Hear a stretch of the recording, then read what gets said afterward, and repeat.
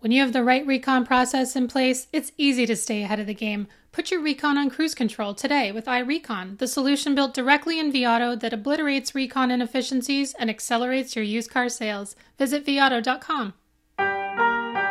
Welcome to Daily Drive for Tuesday, December 6, 2022. I'm Jamie Butters, Executive Editor of Automotive News. And I'm Jake Neer, in for Kellen Walker. Today on the show, Ford says almost 2/3 of its dealers have agreed to its controversial new EV rules.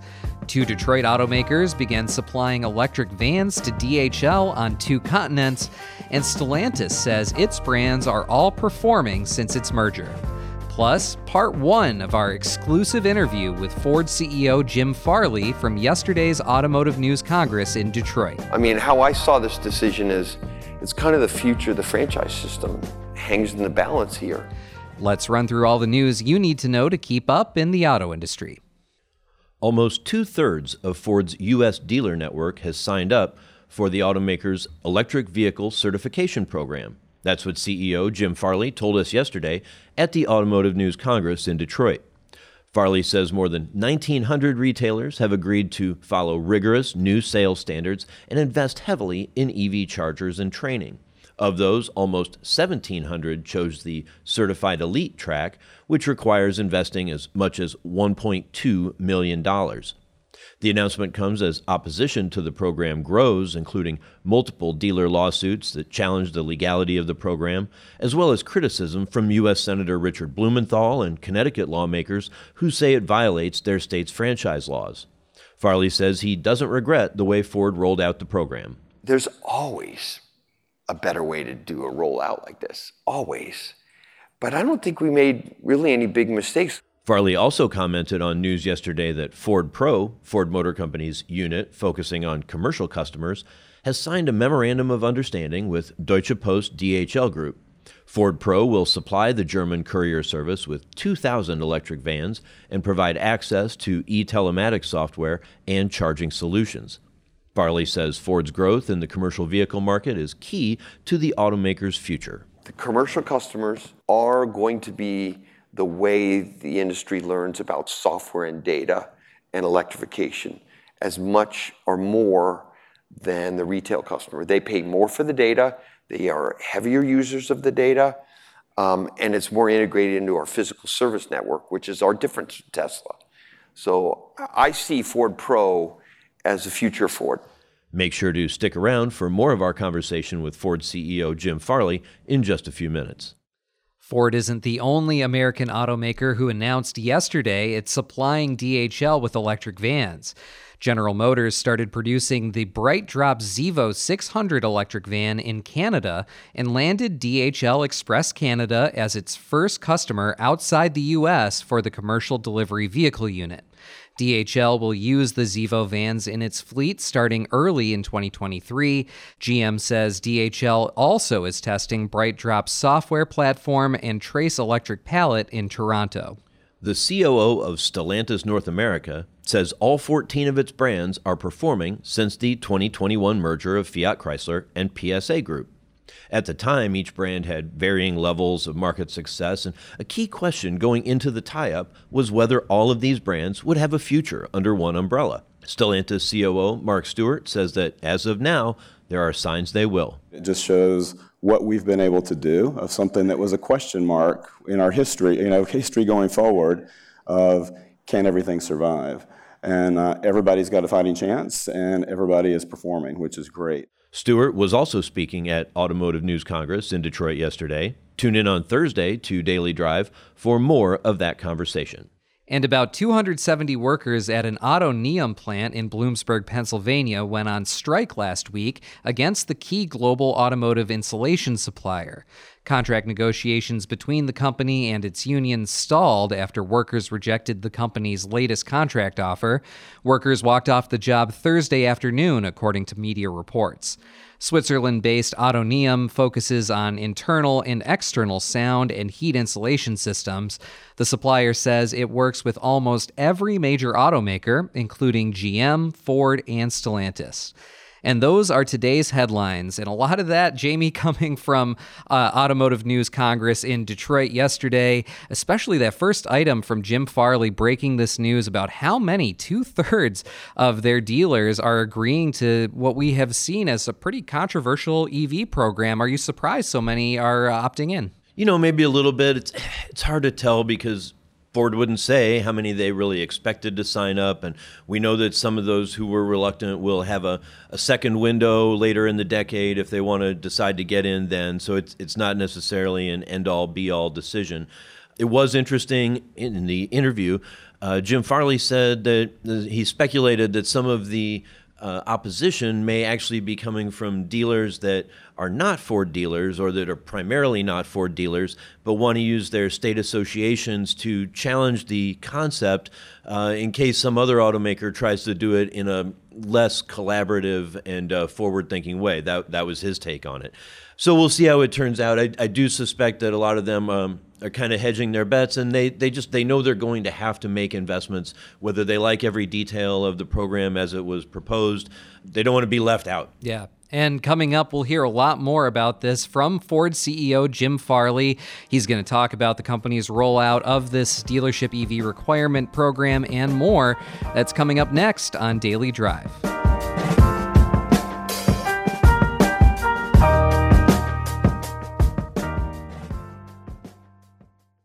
Warning: your reconditioning process needs attention. Unexpected shortages and delays can throw off even the most routine recon work, slowing your sales and eating into your bottom line. Identify and fix reconditioning inefficiencies to turn your inventory faster with iRecon. This reconditioning solution, built directly in vAuto, keeps you in control of your service department and puts your recon on cruise control. With real-time alerts and reports, iRecon helps you get ahead of potential issues before they become costly problems. You'll be able to track who's doing the work and how long tasks are taking, see the status of any vehicle in an instant, and make adjustments where needed. And it's all done in an easy-to-use dashboard you can customize to fit your workflow. Obliterate inefficiencies and accelerate your used car sales, only with iRecon. Run your personal recon diagnostics with us today and put your process on cruise control. Slate Money is a weekly roundup of the most important stories from the world of business and finance. Hosted by Felix Salmon, Elizabeth Spires, and me, Emily Peck. Confused by crypto? Can't keep up with the metaverse? Wondering why the price of just about everything keeps rising? The Slate Money podcast is here for you. Listen to Slate Money every Saturday morning wherever you get your podcasts. Welcome back to Daily Drive. I'm Jamie Butters with Jake Neer. As you heard earlier in the program, Ford CEO Jim Farley had a lot to talk about at yesterday's Automotive News Congress in Detroit. The automaker is navigating its own way through the massive transformation of the industry, including electrification, changing retail models, and commercial vehicles. Farley spoke with our publisher, Casey Crane. Here's a piece of their conversation. You guys had a conversation with your dealers, and I think last week you asked them to kind of not draw a line in the sand, but make a decision around their investment for the EV future. And they had to let you know, I think, by Friday. Yes. How did it go? We just got the numbers in, and so this will be the first time we can chat about it, being concrete. We have just under 2,000 Ford dealers who signed up to distribute our Model E vehicles, 1,920. Of 3,000? Out of 3,000, just under 3,000 dealers. So about just over 65% of our network will be selling our Model E. And we will launch the new consumer experience in our plan is early 2024. Was there much of a breakdown between the certified or certified elite, and then also even between rural and urban markets? Yes, there was. Most of the dealers are elite dealers. I think 300 of 1,900 are the smaller experience, smaller investment dealers. So almost all of them, I think 80+% are elite dealers with the bigger investment. And you can see some of the rural dealers holding off for a little bit. Yeah. What we decided to do, I mean, we're betting on the franchise system. You know, now the largest luxury brand in the United States didn't. And we're betting on the dealer council process. And Tim and the whole team, Marty and Tim, we just got done with dealer council last week, actually. And we worked with them for a long time, like a year, to come up with the right customer experience and the right investment level. And they felt, because we have a lot of rural dealers who sell a lot of trucks, that they wanted to have a different standard, a lower investment standard for those dealers. But we also decided to do something that hasn't been really reported on very much, is to have another window in 2027. Because we think that the EV adoption in the US will take time. And so we wanted to give dealers a chance to come back and sign up again in 3 years. Oh, that's interesting. I hadn't heard that. So, if you got 19, was that the number you wanted? Yeah, 2000? it was about, we didn't actually have a number in mind. We really thought about coverage of the EV market, because so far we're number 2 in the US in EV, and 70+% of the customers are new to us. So we wanted to get coverage for places where we don't have coverage, like urban and heavy dense areas. And so we focus not so much on the numbers. Casey, was more like, do we have coverage in Orange County? Do we have the coverage in the right parts, so people don't have to go too far? And 5 years buys the other dealers time to either adopt new technology and still be profitable in the process. Yeah, and I think, we don't know what we don't know. How I saw this decision is, it's kind of the future of the franchise system hangs in the balance here. The number 1 EV player in the US bet against the dealers. And we wanted to make an opposite choice. But we know the customer experience has to evolve, because most of these people are new to us. Sure. Like the conquest numbers for us is a lot of Toyota customers, a lot of new people. We want to get Tesla customers. and we want to offer them a great experience. So that was where most of the discussion was, is like, what is experience going to be like? And then when you think about some of these dealers that were pushing back a little bit. Yes. Is that just extra work for the Ford team to say, listen, you got to come with us? Or is there an opportunity to say, maybe this partnership isn't right for moving forward? I think, the way we looked at, it's like Jim. There's Andrew Frick over there, Mr. All-Star, Automotive All-Star, and Kumar's here. So, we came from that world. We have 400 dealers involved in this process. We've been working for a long time on this experience. And, we're big boys and girls. If we get something wrong, we'll make an adjustment. We don't think we have anything wrong yet, but it's going to be a long journey. I guess what I would say is, being in my position, people have to realize we're only in the second inning. We're just barely transitioning from the first to the second inning. And everyone wants all the answers in the 8th and 9th inning. There are no answers. This is just the very beginning of this change. Yeah. So from our standpoint, we want to work with our dealers, but there's certain things that the customers want that are kind of non-negotiable. And then there's certain things about the cost of our system of distributing through franchise dealers that we have to address. We think that the Tesla direct model is a couple $1,000s cheaper than the model we've had. And we have a lot of inventory everywhere. And we've gone now, thanks to Andrew's leadership and Kumar's, we've gone now to 60% of our sales are from orders now in the US. I don't think there's any other brand doing that. So and European company. Yeah.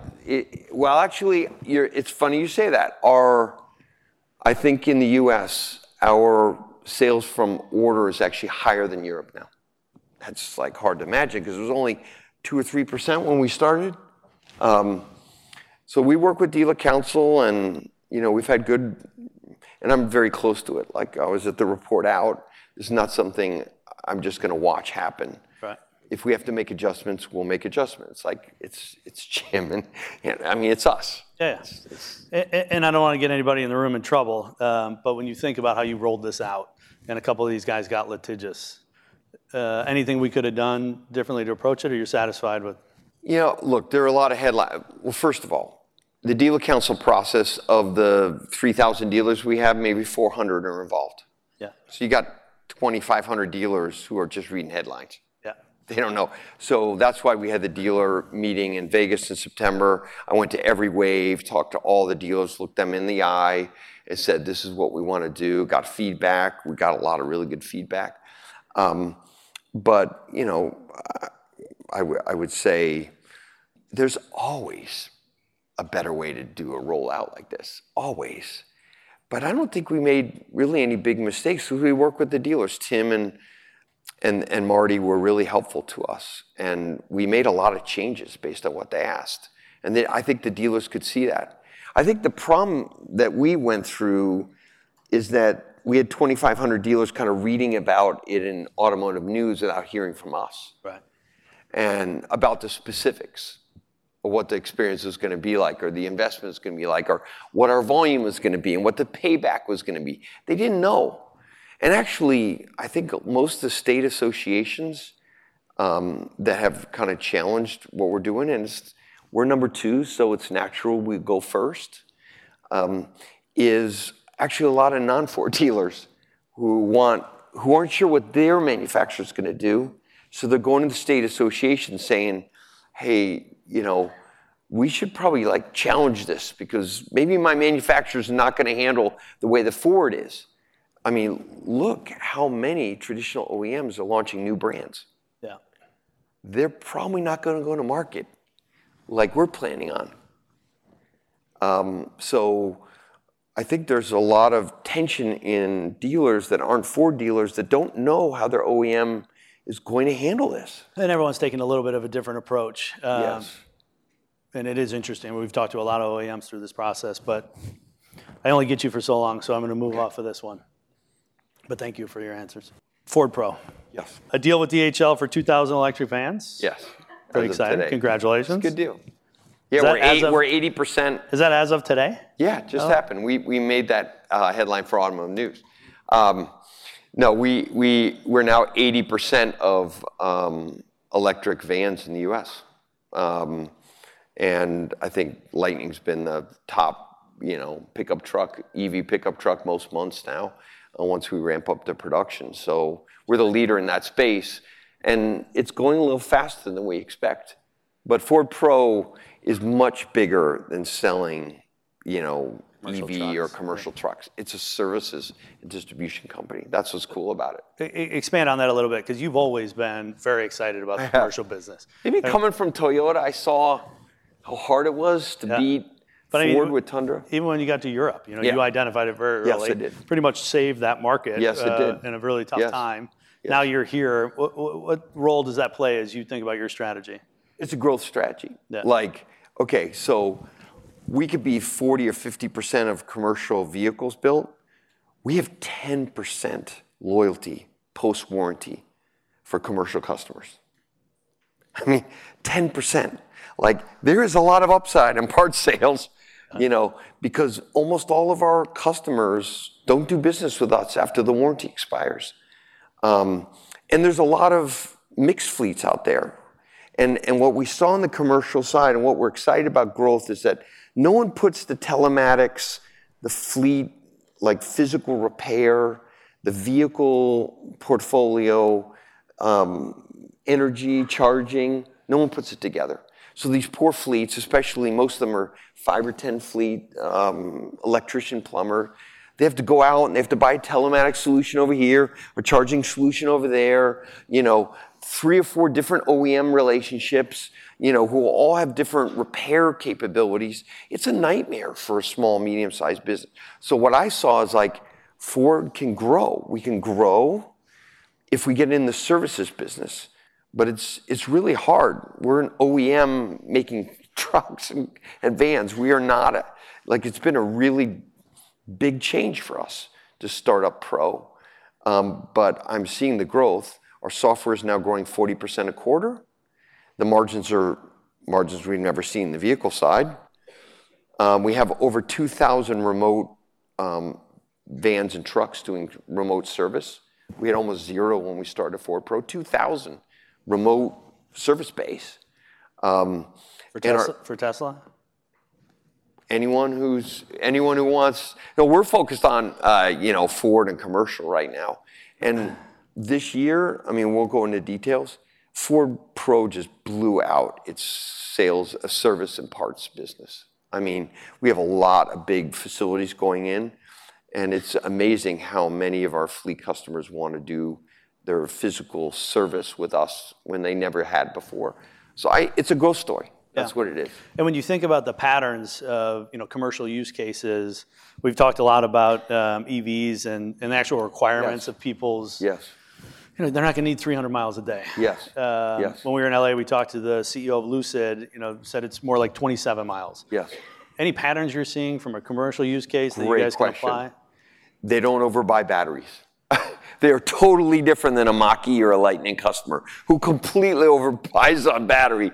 Because they have a repeatable route, so they know how long they're going to go. So, we can see their driving pattern, and they are really precise, which means that when we come out with our ground-up second-generation EVs for commercial, we will have lots of battery choices, and LFP will become really key for them.